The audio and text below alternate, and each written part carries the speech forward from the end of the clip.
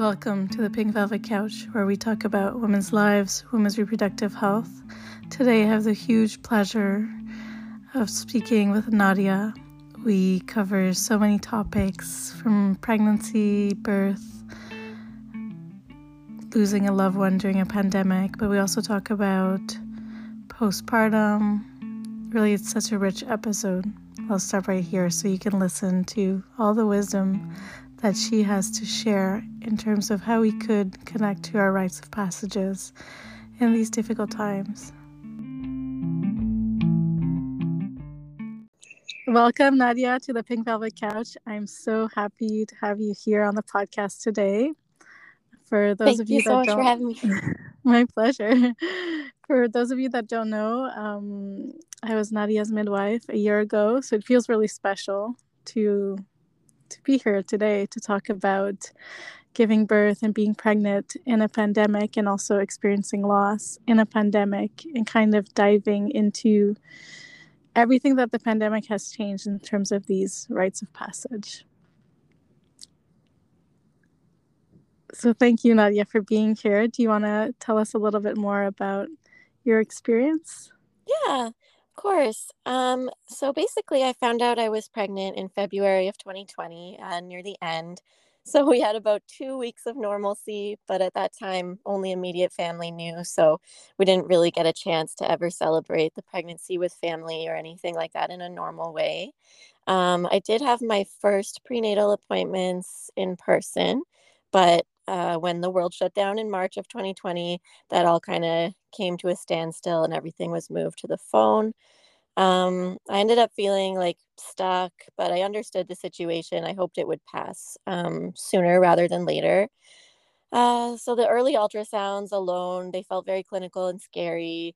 It made it feel more like a medical event rather than a life event. And I was sad that I couldn't share it with my husband. But at the same time, like, I totally understood. So we kind of just took it day by day. That was until in around April or May, I had my first phone appointment with my OB at the time. And the OB, like, I hadn't selected myself. I was referred by my doctor. And I thought, like, I was very naive. I thought that, you didn't have a say in who your care provider was. I thought, like with any other medical issue, you would just be referred to whoever the doctor sent you to. And that was the end of the story. And like, the OB was super nice and everything, like, not to slag off the OB at all, but I just personally felt it wasn't the right fit. And I felt stuck, like, okay, I know this isn't the right person for me, but I felt like I had no choice. So I was given a scary diagnosis over the phone, very casually, over a 2-minute phone call, that I had a hormone problem with my placenta. And that could likely mean that I would have either a late term miscarriage, a low birth weight baby, or unfortunately a stillbirth. And sadly, I left that conversation with more questions than answers, being very confused with little explanation to what the diagnosis even was. So it was then around June 2020, I started to connect with other women that I trust who are moms themselves. And I learned that you can choose a care provider, and not only what type of care provider, because all of them are amazing, whether it's OB, midwife, it's whatever works best personally for you. But it just opened so many doors knowing that I could now not only choose what type of care I wanted, but narrow it down exactly to a person that I felt comfortable with. And for me, I needed someone that was like calm and thorough. And the second I met you, I was like, okay, this is a complete change, because now I feel like a person, I feel heard, I feel seen. And I just immediately from that point forward, I felt confident in my pregnancy and the birth. And that it felt normal, even though we were in a pandemic, because I was able to go through everything, all my fears, and be really reassured. So that was amazing. So thank you for that. Oh, it was really my pleasure. I absolutely remember the first time that you walked into my office. Yeah. Yeah, I was so nervous, but I left and I was so excited after. I was like, wow, you do have a choice. So that was amazing. Um, so yeah, then everything went normal from that point on. Baby was measuring small, but it wasn't, dangerously small. So we went forward through the labor and birth. And yeah, as I said, I enjoyed my pregnancy after that point. And the pandemic, giving birth in the pandemic made me realize that I actually didn't want visitors. At first, I was really upset about that I wouldn't be able to have visitors in the hospital, because that's like everything that I've ever known is someone has a baby, you go see them in the hospital, or on TV, you go see the baby in the hospital. But as soon as I was actually in that position myself, I knew immediately, like, I am not in the right headspace to have visitors. I am in a very vulnerable, sacred time right now, and this time with a family of three is the perfect bonding time, and I wouldn't have had that any other way. And I think if we ever have a child again, I would do the same thing, definitely not in the hospital, and I would just honor that postpartum period more.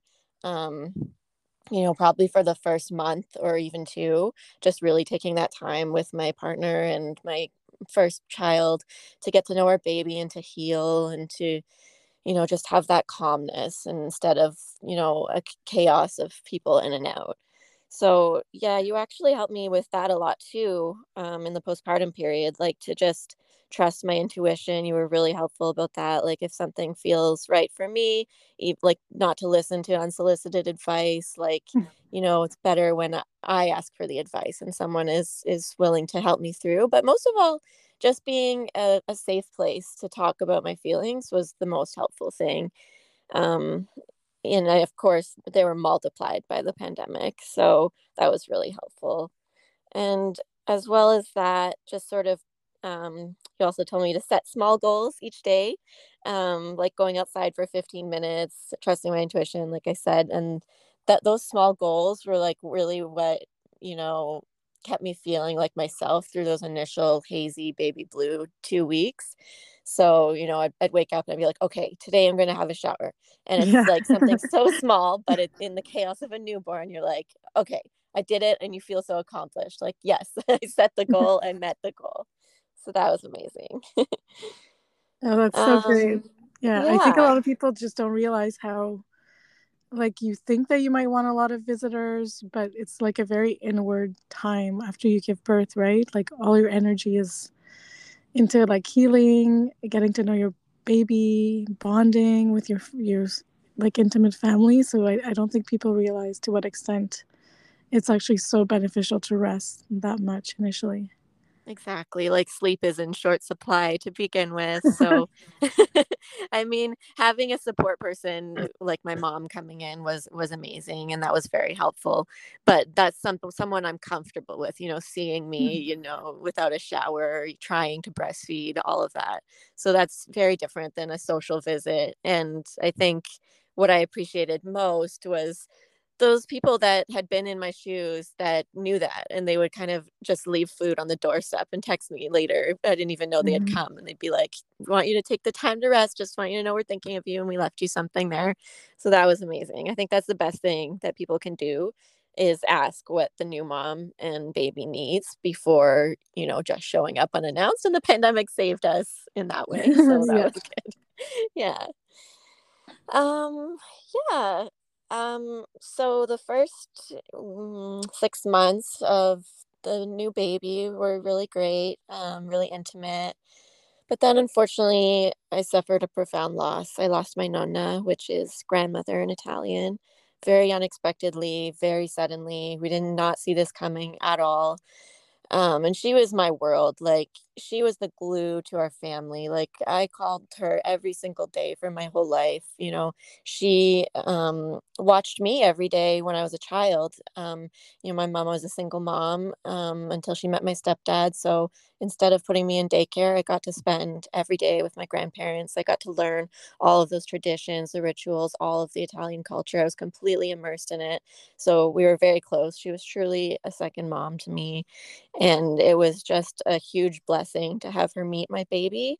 But of course, there's also the feeling of, being robbed of that too. First, being robbed of celebrating the pregnancy with her how I normally would have, because we wanted to keep her safe. She lived at home her whole life, never was in a nursing home, but we didn't want to take any risks. So we did keep our distance. I mean, we still brought food and everything, and we visited safely when it was allowed, but I still felt robbed, and I felt like this is so unfair. Like, this baby is so young and she absolutely loved her so much. So it's been hard to kind of step into that role as a new mom while going through a pandemic, and now adding grief to the mix. That has just been sometimes more than I can handle. But my nonna really prepared me. I mean, she didn't fear death. She thought of it as a very natural life event, the same as birth. Like, so she wasn't afraid, and it really that really helped. And in a way, like, she was very intuitive as well. Like, all the women in my family are very intuitive. So looking back, I believe that she knew because of some things that she said. She would say, if something happens, don't worry. We're only here for a short time and then we have to go on. Or she would say that I've done an amazing job of raising my daughter basically alone in a pandemic. So yeah, she was just an amazing woman. I mean, she was born in Prato la Pellina, Italy, and she had her own daughter. My mom was her first daughter. She had quite a traumatic birth herself. She was a stubborn lady. She thought, women have been giving birth since the beginning of time. I don't need anyone. I can do this totally myself in the house while my husband's at work. Wow. Oh But my God. unfortunately, she ended up hemorrhaging quite severely. But thanks to a neighbor deciding to check in, she was saved and my mom was okay. So she had Wow. been through a lot of hardships in her life, growing up in the war, growing up in a small town. And then about 55 years ago, deciding to sell everything they owned, move to Canada, immigrate. So they came to a new country. They didn't know the language, they didn't know the customs, and they just settled in. They worked around the clock to make ends meet and to provide for their family. My grandma immediately started learning English, and she got a diploma in healthcare aid. At the time, it was called a healthcare aid. I think now you would call it personal support worker. So she was often around seniors and the dying. So I think that is what made her intuitively aware of the signs of her own natural death. So, yeah, her life was just helping everyone. She went on to have 4 kids, many, many grandchildren, and now a great granddaughter. She was just amazing, like the best cook, so strong, so sassy. Like, there are not enough words to describe how amazing and how, I stepped into motherhood so easily because of lessons I've learned from her, and also lessons I've learned from her helping me get through the grief. So, I mean, it's not how I imagined raising an infant, but thanks to her strength, I'm doing the best that I can. Wow. Yeah. Thank you so much for sharing her story. I didn't know like any of it, and I just from her first birth, like the immense courage that she had. Wow. I'm Yeah, really blown away. And I remember you were talking with her during your labor, right? I On the was. phone. She was coaching you. Yeah, FaceTime her while I'm in labor. Yeah, that's how close we were. I remember that. Yeah. And do you see some of her in your daughter? I do. I see the intuitiveness in my daughter, and I don't know like how deeply to go into this. I know you believe in this, and I absolutely do too. But I think the most important part is whether people believe in it or not, to give a space to talk about those end of life experiences, those sort of spiritual moments that the dying go through as they approach death. Seeing past loved ones and making statements about needing to go, stuff like that. I think there's such a judgment in sharing those experiences, but they're so much more common than you would think. If everyone felt free and safe to share those, I think there would be a lot of healing through grief because people would realize that this is a universal event that happens. And I think when we share things that are vulnerable and scary to us, it makes it less so. And we feel closer to the universe and to everyone connected in it. Yeah. Wow, I'm crying. I'm so moved. Oh, I agree 100%. yeah. Something that I've never said or shared with anyone is that when my maternal grandmother passed away, and we were unfortunately not that close because of I was living far away from her, and she had a very difficult relationship with my mother as well. So Mm-hmm. um, when she passed away, I was still a midwifery student. I was driving around, and she was sick, but we didn't know she was about to pass away necessarily. Mm-hmm. I had this moment of clarity where she was telling me like that she was okay and that she was somewhere where Wow. she felt loved and safe, and that like all the she had a lot of mental health struggles, so that all her struggles were over basically, and that was Wow. her natural death. And it was like a moment of, yeah, I That's just knew that she amazing. was Yeah, okay. totally free of all that. Yeah, that's amazing. Yeah. Yeah, I had a similar moment. Like we didn't know she was dying when we took her to the hospital. She was in a delirious state, which for her it was totally unusual because she was the sharpest woman you could ever meet, and she was 86 and she was still doing all her own pills. Like she knew what everything was because of her background. She would take care of my grandfather and all of his medicine and everything like that. So that's sort of why we brought her in, and they said that they suspected it was just a standard UTI that was causing the delirium, and that once that was cleared up, she would be totally back to herself. So we were relieved, but then I called her on the Friday, and all she said was, I have to go. They've come to get me. They're waiting. And at that point, we had no idea that she was passing.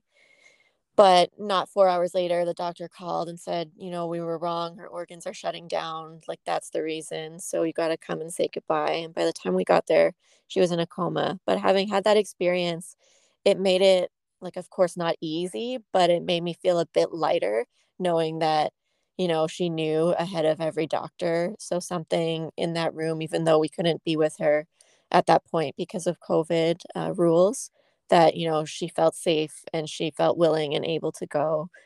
And then immediately after her death, I remember the next morning I was lying on the floor crying and saying out loud, like, how am I going to do this? How am I ever going to eat or sleep again? How am I going to raise my daughter?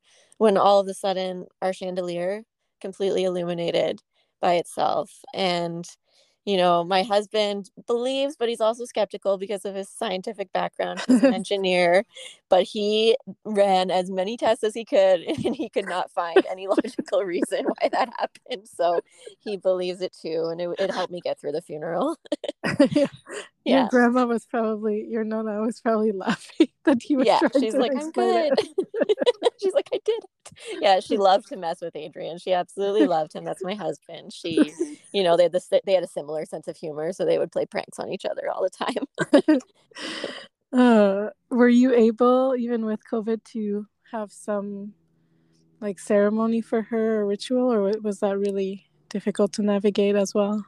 I mean, it was absolutely different. I mean, Italians are big on the double kiss on the cheek, and sharing food. That's like what we do. So we couldn't do any of that, but fortunately, we were able to have a relatively normal size ceremony. It was the day before the restrictions went into place in April to only allow 10 people. So we were just so thankful that we were able to get that in time. Otherwise, like barely any of our family would have been able to be there. So I'm happy that she did get what she wanted, even if it was not in the typical fashion. So I'm glad for that.